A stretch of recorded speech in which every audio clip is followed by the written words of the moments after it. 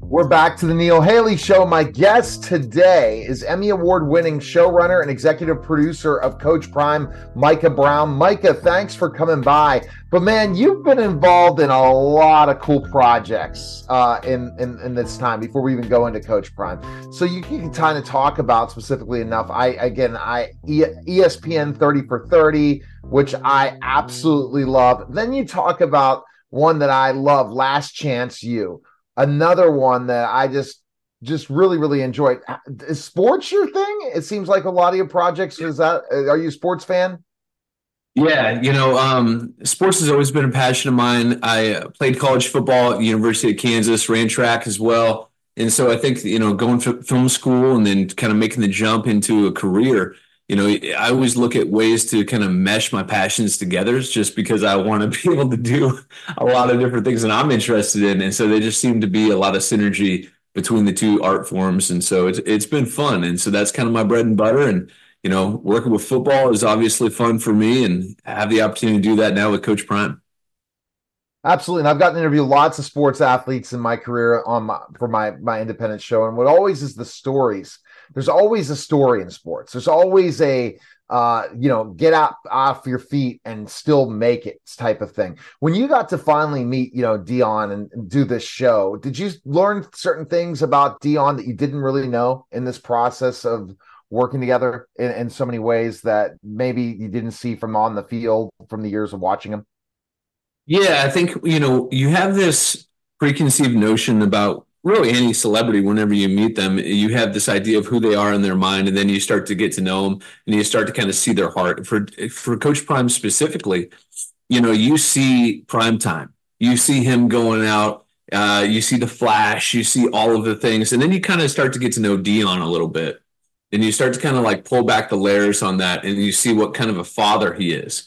You see his heart for the players that he has, and you start to kind of see all of the realness there. It's the stuff when the cameras aren't rolling. It's the stuff when he pulls his kid in and tells him how much he loves him. It's when he puts the chain around his son's neck and he prays for him. It's when he puts his hand around a guy whose father's in prison and he mentors him. It's like all of that kind of stuff that the cameras don't really see all the time. And you're like, wow, that's why this person's so respected. And that's why this person has gotten where he is, because he's a winner. He's a winner both on the field, as a coach, and now, in life. In the first season, what do people miss? Especially they're going to tune into season 2. I'm sure they can catch up with season 1. You can tell us how they can do that. But what kinds of stuff did you see that are different in season 2? Where did season 1 take place and all that? Yeah, so season 1 was in his trip in Jackson, and so I wasn't involved in the production of that show, and so it was kind of fun for me to be able to kind of step in and take over that great franchise and kind of look at it and go, okay, what are some things that speak more to my sensibilities? What are some things that I want to do a little bit different, as a filmmaker, as a storyteller? And I think one of the big things for me was that, yes, this show is called Coach Prime, but I do think that you need to build up the characters around him to really care about them so that you can understand, the kind of leader that he is. And so one of the things that we did was look at who our main character is going to be. And we're going to pick, 6 guys, and we're going to follow those guys and from the start to the end. And they all have a little bit different stakes and a little bit different whys. And you get to see how football, and you spoke to this, a great thing about sports is that football creates obstacles and conflict, and it reveals your character, and so when you go sports and you put trials in front of people, they will change. It will test their character. And this season definitely had a lot of character testing moments. And then it's you as a former football player and me as a former professional wrestler. I'd played 1 year of high school football, I played college basketball, but pro wrestling really is where I sink my teeth into that challenge of every day going out and performing and being able to still live life and understand life and deal with things. That adversity I dealt with as a professional wrestler is what's made me today who I am, because I took all that. Same thing, I think it happened with you. So I think a lot of times when you're talking to these guys, let them really tell their story. How do you as a producer say, hey, you know what? You got to really tell your story and not let the cameras intimidate you. Yeah, I mean, I say it all the time, and that there's a difference between transparency and vulnerability. Transparency is when you answer the questions that people ask you. It can be honest, but vulnerability is when you say, "Hey, I'm in it right now," and you offer up information. And I think that whenever you can get in vulnerability, then you have something really special. And so, as a competitor, I can go to Coach Prime or I can go to a player and I can say, "Hey, here's what it takes to be good for this show to be good, and this is what it takes to be great." And we're already at good, and because myself and this team are good, so we're already there. So if they want to make it great, it's on them. And so I think when you can position something to them in that way, and this is what it's going to take, then it's so easy for people to process the why. Why am I doing things? Why am I giving you access? Why am I allowing you? Why are you asking me this? And you can kind of give them the why of like what you want to show and where you're going. I feel like there's a lot of filmmakers that try to hide where they're going. But if you tell them, hey, not in like I'm going to fake anything, but you say, this is why I want to know about your relationship with your dad. Because I see it this way. Do you see it this way? And sometimes you get it wrong. Sometimes you get it right. But there's no like pulling one over on somebody because it's about relationship and it's about trying to like tell a third party, unbiased approach of what the story is. And sometimes it becomes like a therapeutic relationship between yourself and the subject. And I think that's really special. Now, without giving away the thing, do you think that Deion's going to resurrect Colorado like he resurrected Jackson, where he was able to get to the pinnacle based on working with him in Seaman? I do. I do think he is going to. I think that it's one of those things where he's the only person who could do it the way that he's doing it and be successful. I truly believe that. And he's a winner. He has that it factor. And so I think that when people look at this season, they look at the record of 4 wins, but I don't think people really put into context how bad those other losses were for the last decade. And then consider that they could have easily had 9 wins this year. Very easily could have had 9 wins this year. There was 2 games where they got just flat out beat down. The other ones, they were right in it. It's a couple plays away. And you know how it is. The sports is like, it's a couple plays away. And so that's a couple guys away. That's a couple, they're probably, coach said at the beginning of the year, there's 6, 7, 8 guys away from being really there. But when you got a quarterback like Shedeur and you got the best athlete that I've ever seen play college football, Travis Hunter, I mean, you got a chance. You got a big chance. And we got a Hall of Fame first ballot guy as your coach. You're not going to stop getting top recruits. You're not going to stop getting that stuff. So you still got to perform. You still got to come together. But he's shown that you can do it a different way. Do you see differences in like the how these players, when they started with Coach Prime till the end when you filmed, how they matured from his mentorship? Yeah, you do. You start to see, and it's less about maturing because some people they come in and they're already that guy.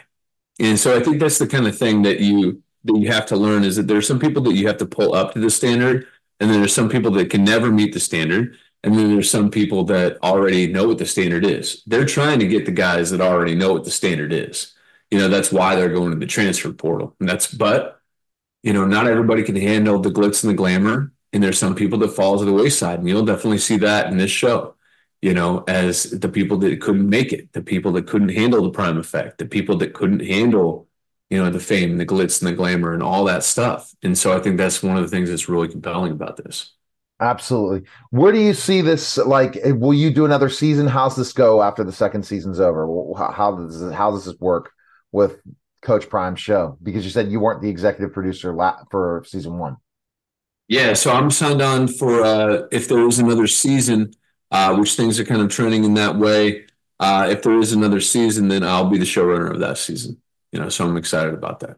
Exactly. What's the difference between an executive producer and a showrunner? I interviewed a showrunner working with Peacock one time, and I didn't even understand showrunner. Define that really quickly.